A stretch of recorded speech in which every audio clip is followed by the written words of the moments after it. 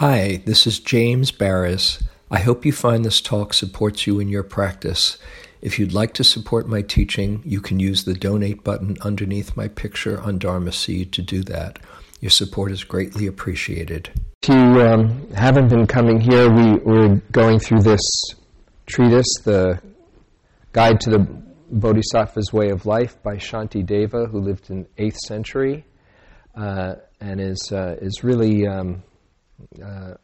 it's a profound writing on the Bodhisattva ideal of how we practice not only for ourselves but for everyone in our life. And as I've mentioned a few times, it's the text that the Dalai Lama says he learned everything about compassion from this text. So it seems like a useful thing to check out. And I've been using, after the first couple of weeks, I've been using Pema Chodron's really excellent book on her commentaries. It has the whole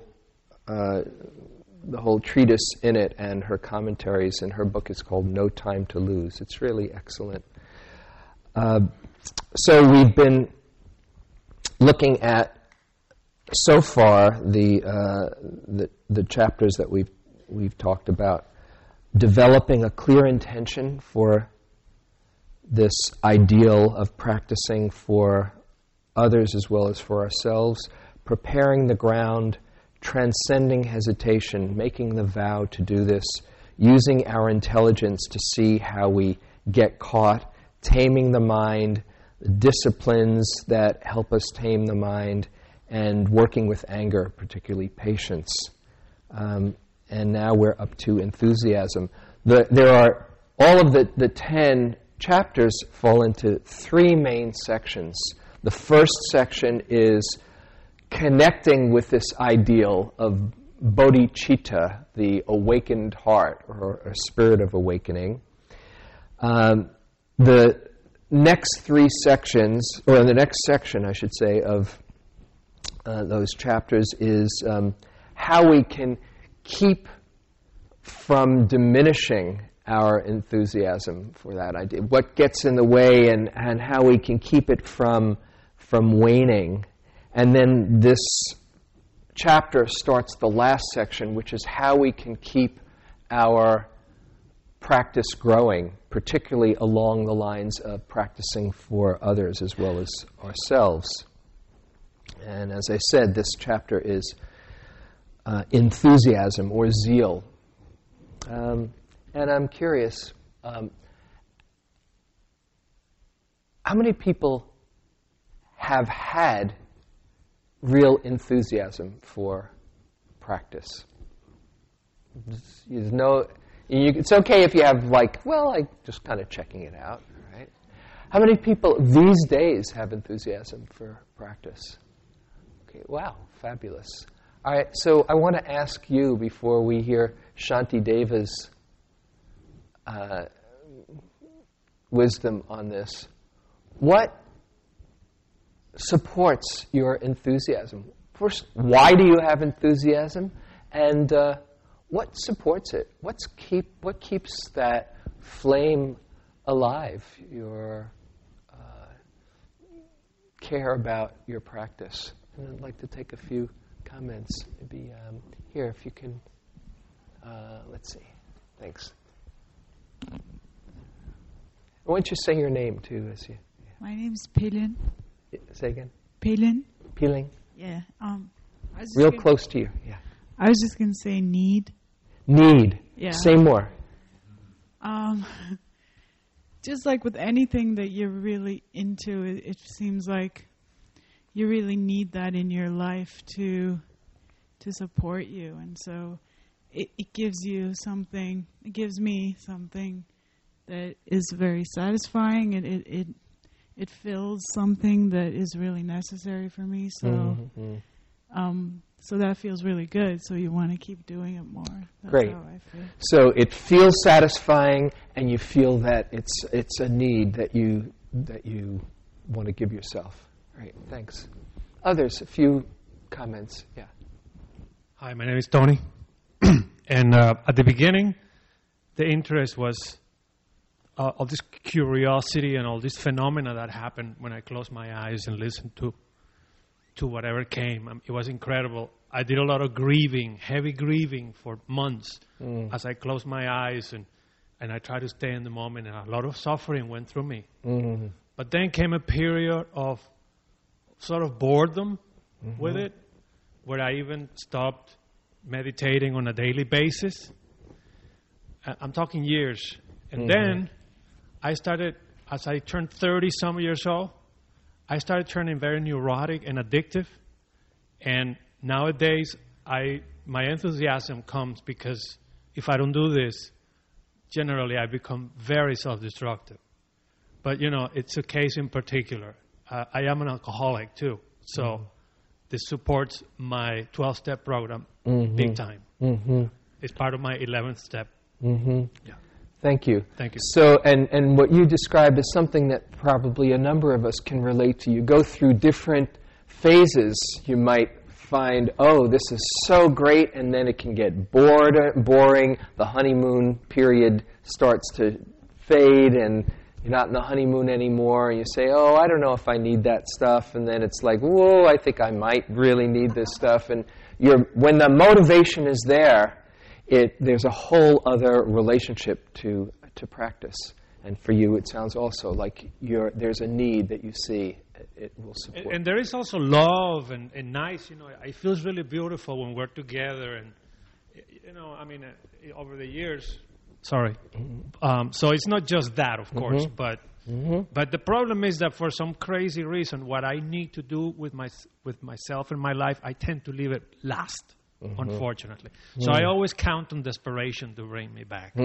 Desperate. When all else fails, desperation. Okay. Yeah. Yes. Hi, my name is Joe.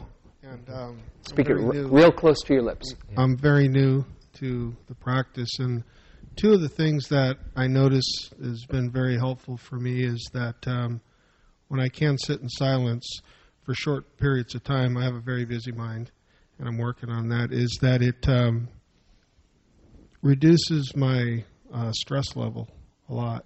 Reduces your stress level. And which is very good. I have a stressful job. I have a lot of things going on in my life, and so that's helpful. And what I've also noticed lately is that it also boosts my self-esteem.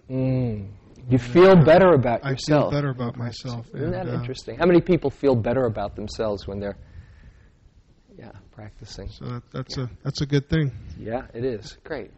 And the others that we could just take if something hasn't been said, something else that hasn't just been said. Keeping the theme of people talking on this side of the room here. Okay, next we'll go over there. Yeah, one last one. Yeah. Real close. I find that, the peace that comes from the mindfulness in my meditation is such a quiet good that it doesn't always call me to do it on a regular basis. But when I am doing it regularly, I find that it just sweetens everything else in the day, even the bad parts, and it's good enough that it keeps me coming to it. But yeah. So it affects everything else in your day. That's a pretty good reason. Okay, great. And if you could bring it over to... Hang on, so that we can hear you. Because it's being... it's okay, it's being recorded too. And speak right into it. I've just begun a new profession where I am listening to people and working in a sort of counselor capacity. And this is all very new for me. I'm a very feeling person. I'm somebody who can get hijacked by feelings, by intense feelings and reactions to events, people, things. And I'm coming to this practice tonight. When I was sitting, I had this sort of flash. It was just a thought, but of developing equanimity by sitting and developing a way to be with people and really hard problems of suffering and poverty without getting so pulled in that I lose my ability to be helpful for them. Mm-hmm. So to develop equanimity. To develop equanimity. Great, thanks. Isn't it mysterious how many different ways the practice can benefit us? And when you think about it, what are we doing? We're just stopping, getting quiet, trying to pay attention. Often it seems like we're wandering everywhere. Not much is happening, one would think. And yet, there's all these benefits. I need it. It affects everything else in my life. It can help me deal with stress. It gives me some equanimity. So many different ways just by this mysterious process of just sitting and being quiet. I see you want to take the mic. So one last one, then we're going. Real close to you. Oh, is it on to you? Oh. Yeah. Starting my day sitting, it changes how my whole day is. So sometimes I have to get up at 4 or 4:30 in the morning to have time to sit before I go to work because I start at 7. Mm-hmm. So sometimes it's hard to do that, but if I don't, I regret it, that I need it to make my day better. And so that keeps me going back. Mm-hmm. Great, thank you. Yeah, and when it changes, I remember the first time when I was starting to practice, everything made complete sense. I was so moved by the teachings. But I thought to myself, well, do I really have to do the meditating part? So I think I got the idea. Just pay attention. Just be present. And I found I really did. And as you're saying, the quality of my life is so different when I take that time. And when it changed from doing something because it was good for me, it's good for you, to doing something because I wanted to give that to myself, that shifted things. Not, I've got to do it. I really want to do it. And sometimes if I'd have a hard time giving myself a gift, I'd think of it as realizing that everybody else in my life would benefit from it. So it was easier sometimes to give them a gift, even if they didn't know I was meditating. I knew that they would appreciate it. And so just to look at our motivation for doing this. So this enthusiasm, we can get, some people are naturally enthusiastic. And in the Theravadan, this is from Tibetan teachings, in the Theravadan set of teachings, there's this list of bases of fuel for practice, bases of success, the iddhipadas. And one particular iddhipada that fuels our practice is called Chanda iddhipada, or zeal, enthusiasm, just as Shantideva is talking about. And it's just that some people have a temperament that says, yeah, let's go. Not everybody. There's other people who don't have that at all, but might be motivated by, whoa, we better get going, or else. Not, yeah, but yeah, let's get on with it. And other people who have a temperament that say, it's good for me, I'll just hang in there no matter what. Virya iddhipada, who just have this heroic effort and like the challenge, but it's not coming from a passion or enthusiasm, just a real dedication. This is good for me. Well,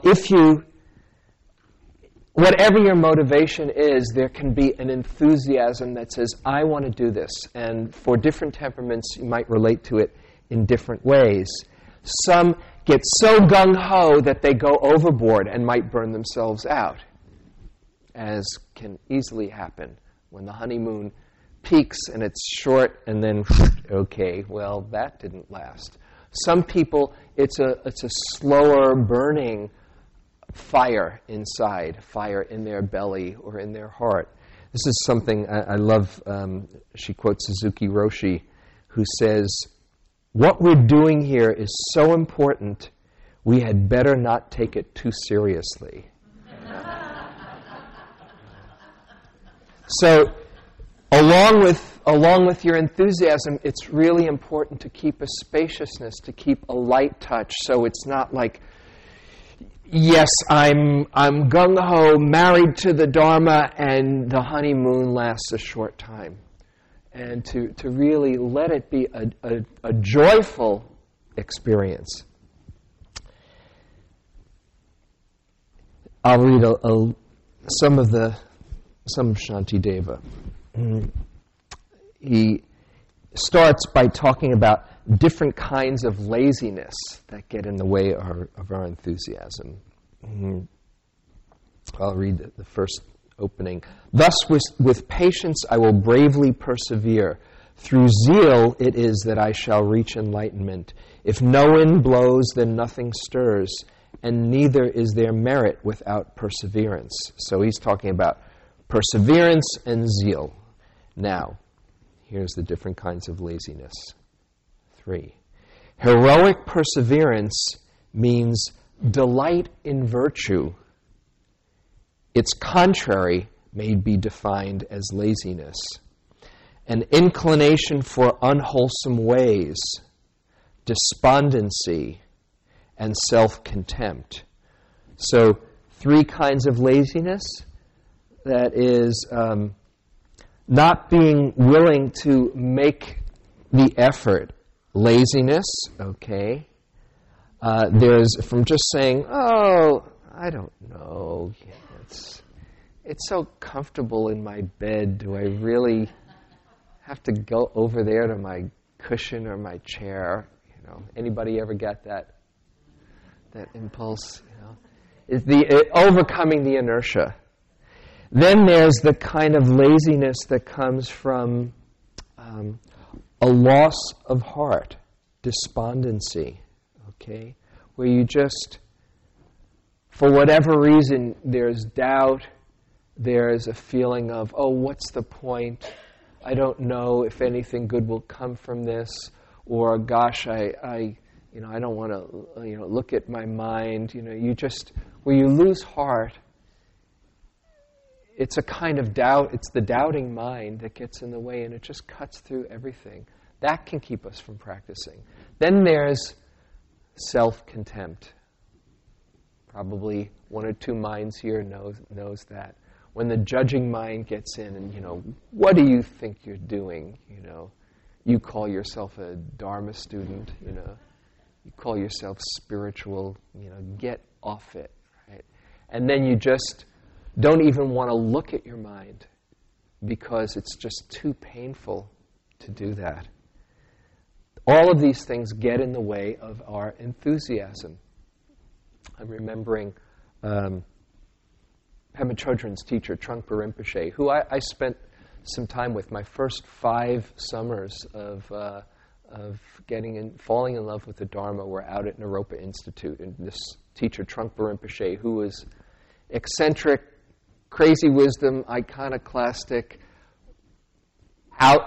just really bent all your ideas of what a great spiritual master was like, but was absolutely brilliant. And I go to these lectures scratching my head, so is this the spiritual master? But every talk, I'd come away, he'd say a gem. I still quote him 35 years later, like, wow, he was tapped into something. And I remember one talk that I'm just remembering. He said, if there's a conflict between you and the Dharma, chances are the problem doesn't lie with the Dharma. We have this approach avoidance relationship with our cushion or our chair. And we can think, oh, the Dharma is just too painful it's just not working for me. But really, we have to take a look at what's inside of us that gets in the way, where we lose our greatest ally, the thing that inspires us most and nourishes us most. What gets in the way? And any one of these just being kind of comfortable or loss of heart or self-content, despondency. Okay, so now, what wakes us up? What wakes our enthusiasm up from that laziness? Well, he says, take a look at things and see you don't have much time here. That's one of the big ones. One of the 4 mind changers, they're called. When you wake up, you look and realize our life is short. How are you going to spend your life? Death is a very potent reflection to get your energy up. I'll read a few of his passages, Shantideva's. Snared by the trapper of defiled emotions, enmeshed and taken in the toils of birth, how could I not know that thus I've strayed into the mouth, the very jaws of death? And he's talking to himself as he says this.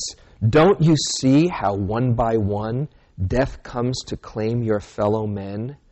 And yet you slumber on so soundly like a buffalo beside its butcher. Isn't that a great image? Oh, this is so comfortable, not realizing right next to you. And as I say, he's giving this talk to this audience at Nalanda University, but he's talking about to himself. It's kind of like an inner pep talk as well as to them. All paths of flight are blocked. The Lord of Death now has you in his sights. How can you take pleasure in your food? How can you delight to rest and sleep? Death will be so quick to swoop on you. Gather merit till that moment comes. Wait till then to banish laziness? Then there will be no time. What will you do? So, a very big motivation. And Pema Chodron has this great, she mentions about this wonderful cartoon that I just have to share that she saw. It's called Reasons Not to Meditate. First there's a drawing of an infant, and the caption says, too young. Then there are students, parents with children, people at work, with the caption, too busy. The next drawing is an elderly person with the words, too old. And finally there's a corpse with the message, too late.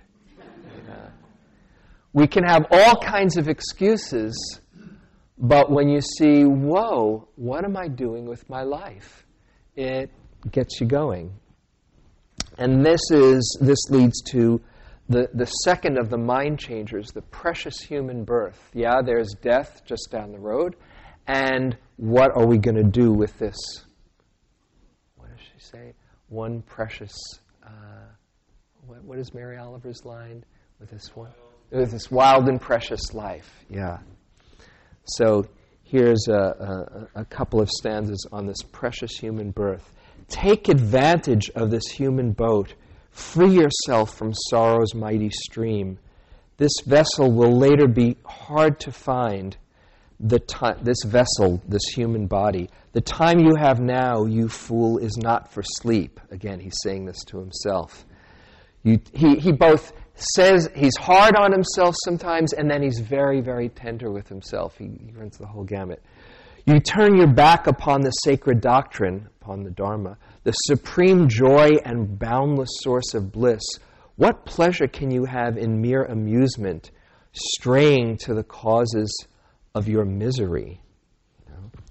We get lost. And we all get lost, don't we? All of us. Just get a little sidetracked, and you can get lost for a while, but I think that once you've really been touched by the Dharma, there's something in you that doesn't quite forget. Even if you're lost for a while, the seed is there. Jack Cornfield tells this story of being with this fellow who did a couple of retreats, and then years went by without practicing, and then he had this emergency operation. They took him in as he was close to he had a heart attack and close to dying. And he spoke to Jack afterwards, and he said, I hadn't practiced in years, but when I was there on that gurney waiting for them to take me in, the only thing that mattered was the practice that I had done years back. So it's in there, why wait until the end? Here's a little on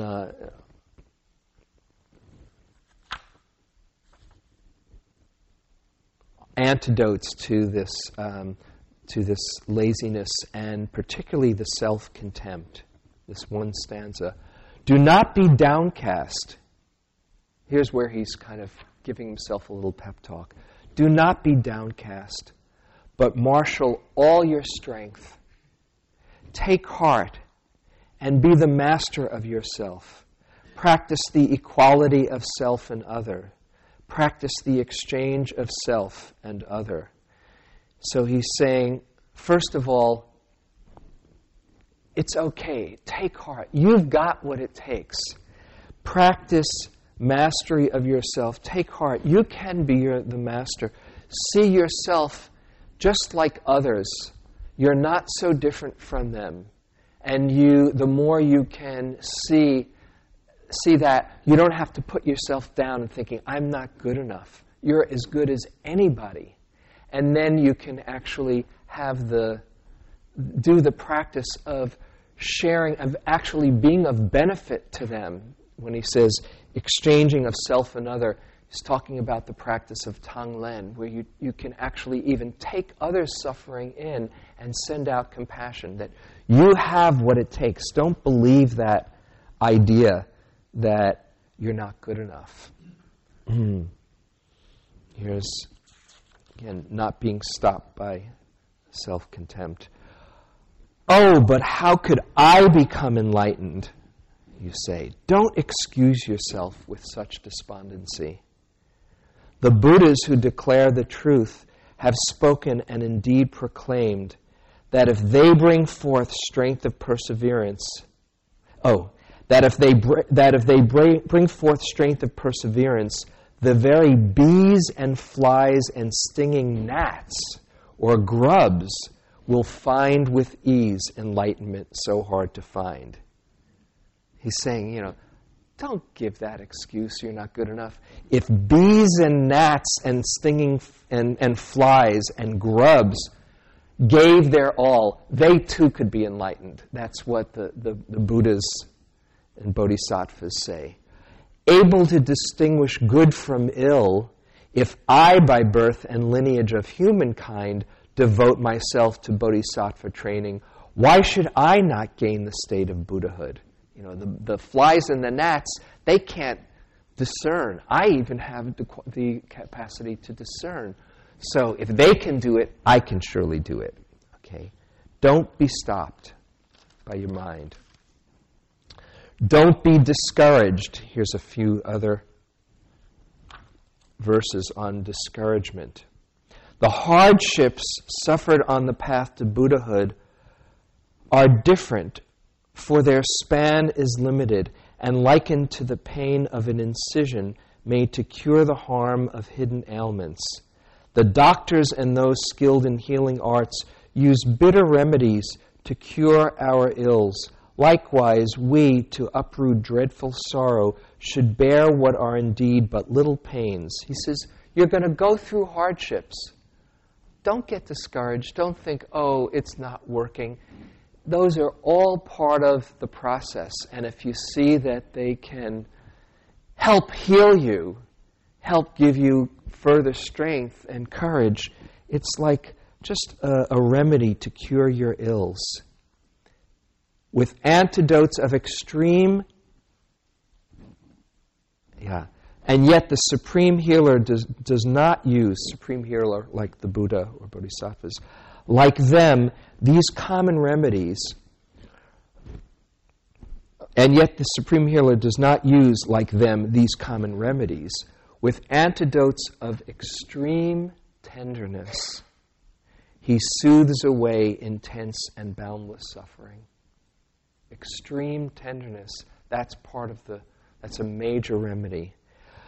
Our guide instructs us to begin by giving food or other little charities that later, step by step, the habit once acquired, we may be able to donate our very flesh.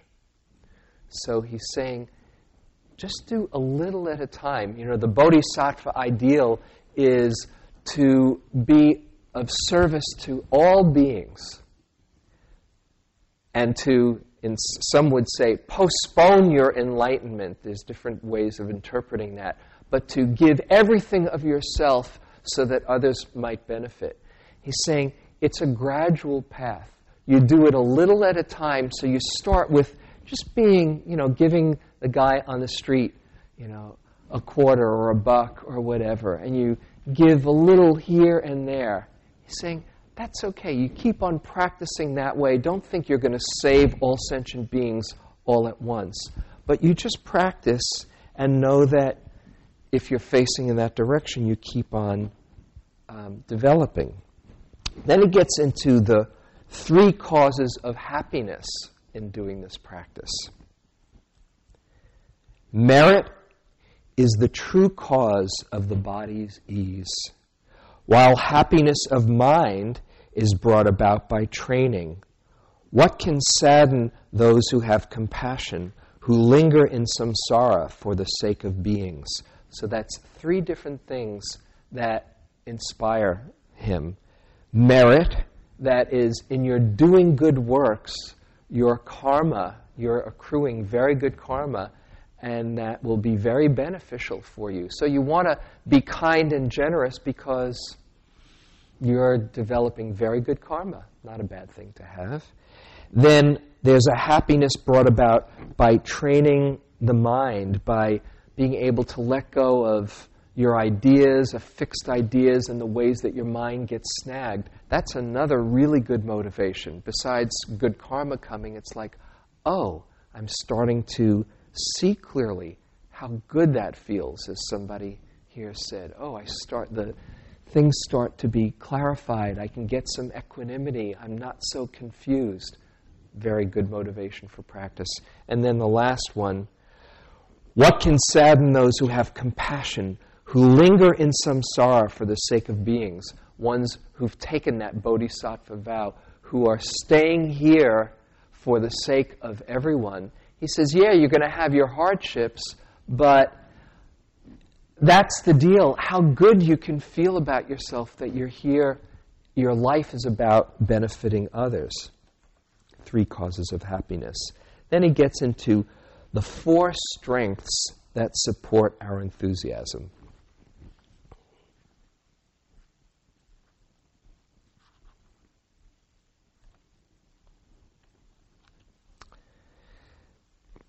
The forces that secure the good of beings, these are the 4 powers or strengths, are aspiration, firmness,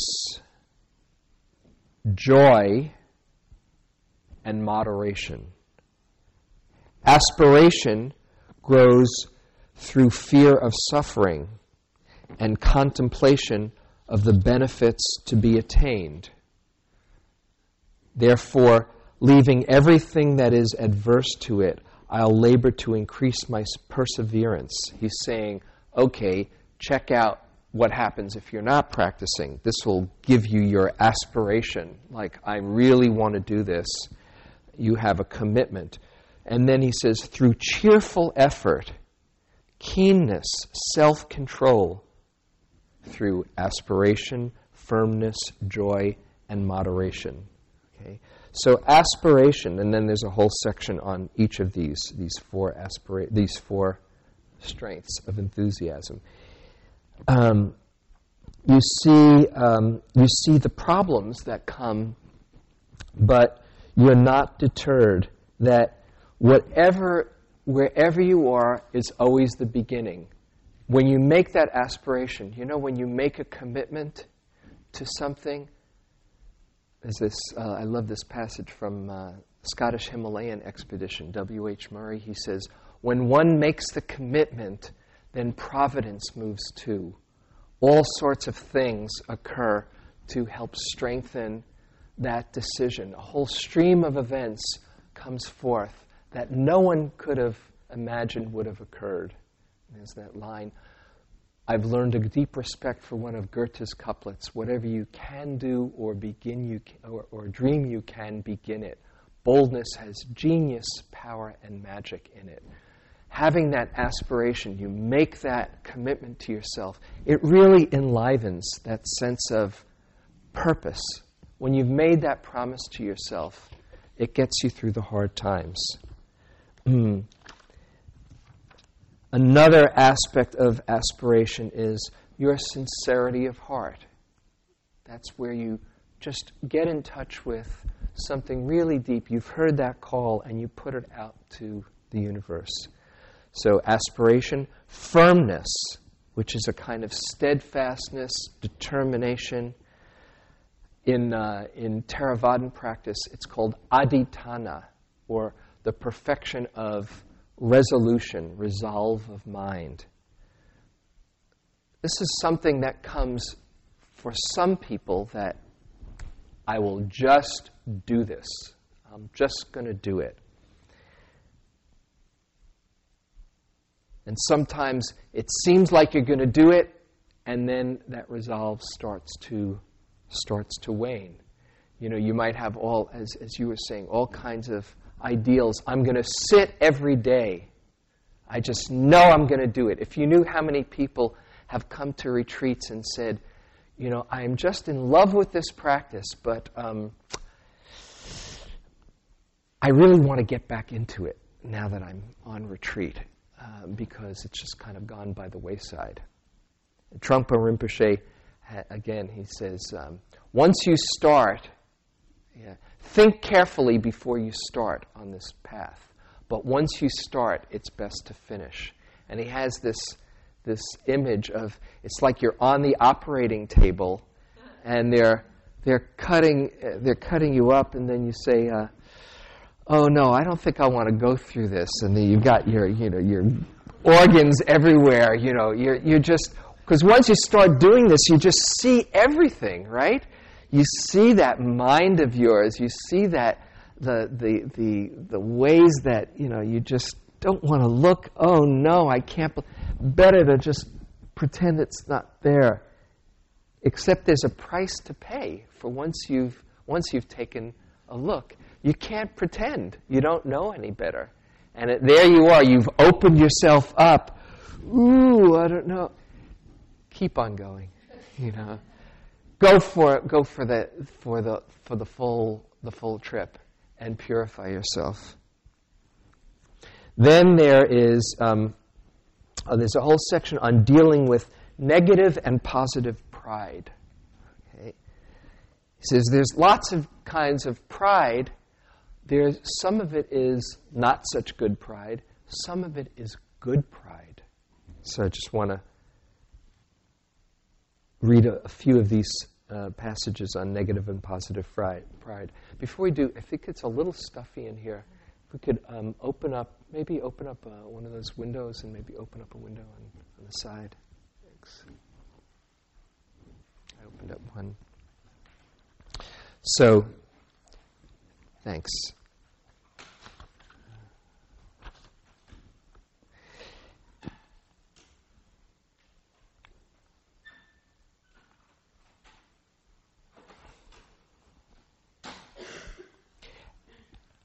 I will do this.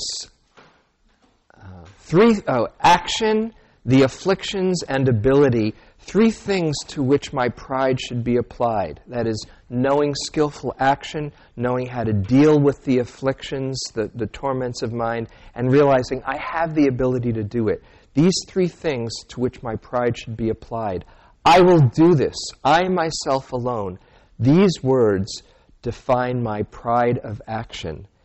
And that's a good thing, where you have confidence. I will do this. positive pride. It inspires us. It encourages us. Not, oh, look at me, but yes, I'm going to make this commitment. And then he sees the difference between that and arrogance. When others give themselves to base activity, how can I connive as their companion? But I shall not refrain through pride or arrogance. My best way is to give up such conceit. You see others doing some unskillful stuff, and you say, oh, gosh, they just don't have it together. Ooh, I do. He says, no, I'll refrain through pride or arrogance. My best way is to give up such conceit. He says, don't get so haughty with yourself, but believe in yourself. Have confidence in yourself. This is a really important thing. Let me see. Maybe I'll just move on.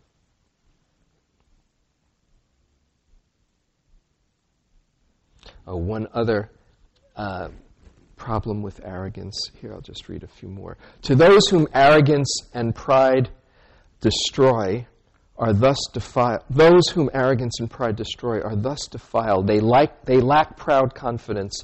They fall into the power of an evil pride. But those with true pride will escape the enemy. When arrogance inflates the mind, it draws it down to states of misery, or else it ruins human birth, should thus be gained. Thus one is born a slave, dependent for one's food. If you get to be born a human and you get arrogant, you'll just lose the opportunity. Or feeble-minded, ugly, without strength, when you have pride, the butt of and laughing stock of everyone. People don't like you when you're going around that way. Hapless creatures puffed up with conceit. If these you call the proud, then tell me who are wretched. Right. How do you know the difference between healthy pride and arrogance?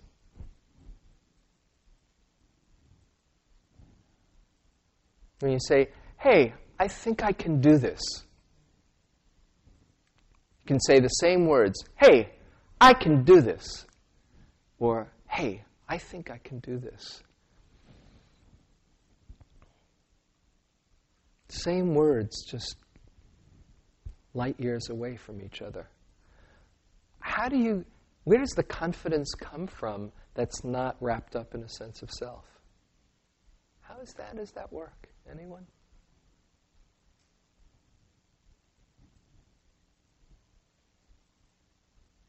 How is it that you can believe in yourself without being cocky, while still being humble? What does it take? You can just be quiet about it. You can be quiet about it? Okay, but what's the difference? How is it that you can go from one to the other? Yeah, real loud. You just. I think for me the difference is a matter of humility, a recognition that it's the recognizing of the gifts of everyone. I mean, one can have a great deal of pride and self-confidence, but also a healthy dose of humility is what prevents that sort of destructive arrogance. Okay, a healthy dose of humility. It's the gifts in everyone. It's like, where do those gifts come from? Can we say, hey, look at me. I've got a pretty good loving heart. Where'd that come from?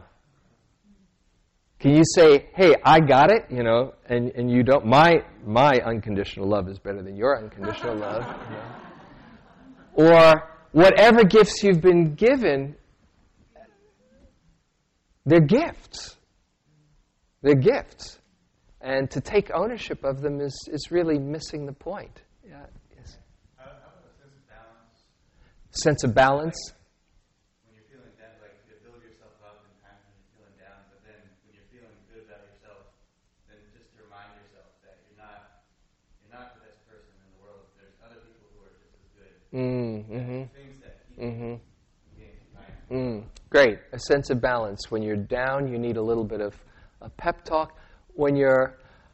I believe it's also good when you're really there and on a roll to just feel the grace of it and see, in a moment it can change. And it can. You ever have that feeling where, hey, I think I got my life together, and the universe comes along and, bops you on the head. In a moment it can change.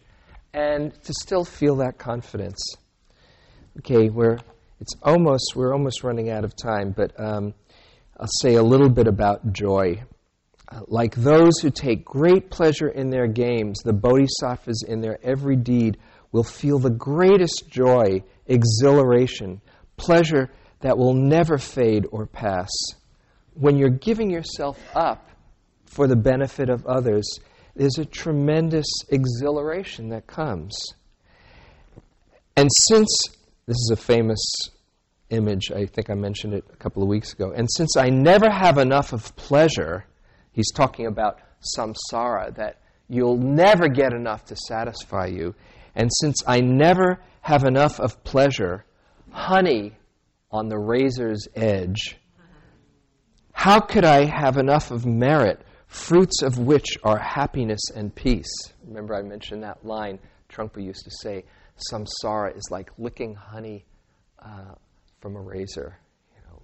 It tastes so good, and we just keep on getting cut and hurt. Yeah, we're almost finished. The elephant, tormented by the noonday sun, will dive into the waters of a lake, and likewise I must plunge into this work that I might bring it to completion. Just like you're going into a cool lake scorched by the heat of the sun. There's a joyful quality that we bring to practice. And then the last one, moderation. We have to pace ourselves and know our limits. If impaired by weakness or fatigue, I lay the work aside, the better to resume, and I will leave tasks completed, anticipating thus the work to come. So you have to kind of know how to take care of yourself in this process as well. I think I'll just stop here. And it ends with the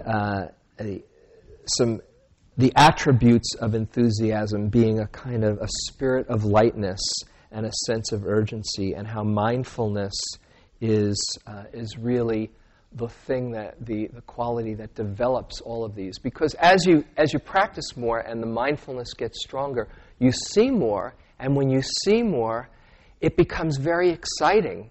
And when it becomes exciting, you want to give your whole heart into practice. And the more you do, the more it begets itself. So it's like this cycle that just builds on itself.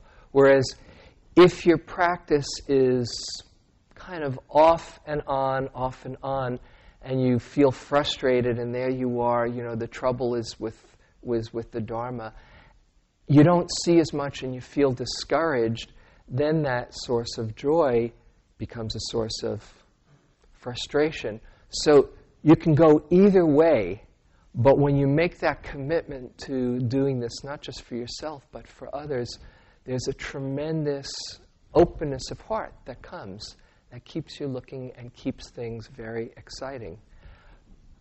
We all know that we go through ups and downs and plateaus. It's not that you're doing anything wrong with it, but to really freshen and awaken that spirit of enthusiasm, this is a gift that everybody benefits from. So it's about time to go. I would encourage you this week to see in fact, just one last reflection before we close. Just think, what is it that brings enthusiasm to your practice? It might be getting in touch with your aspiration, or it might be a steadfastness, it might be just giving yourself that gift. It might be giving yourself a break when you're trying too hard. What will give you some juice for practice. Just see this week what would help you keep sitting, keep looking at your life in terms of the Dharma lens, and just give that to yourself. Might even have an image of yourself getting all juiced once again.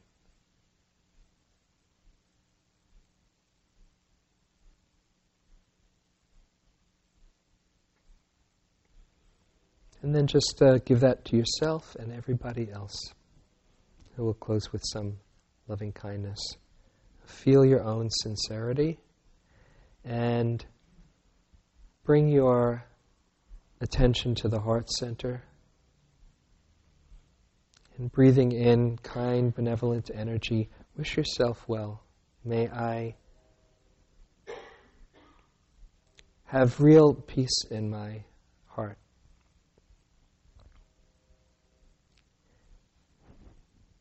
May I grow in enthusiasm for practice.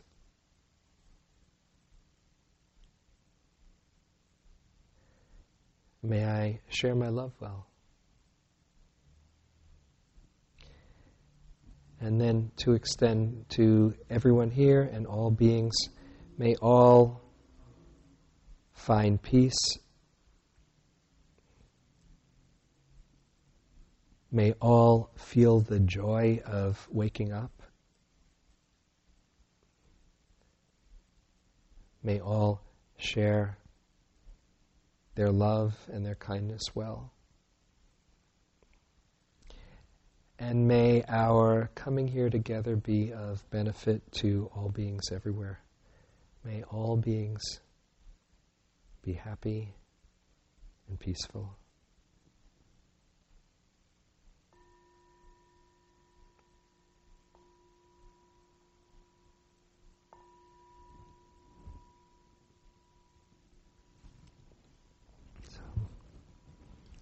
Thank you very much. Have an enthusiastic or whatever week you have. Hope you enjoy it.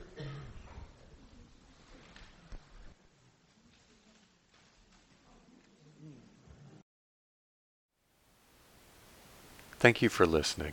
To learn how you can support the teachers and Dharma Seed, please visit dharmaseed.org/donate.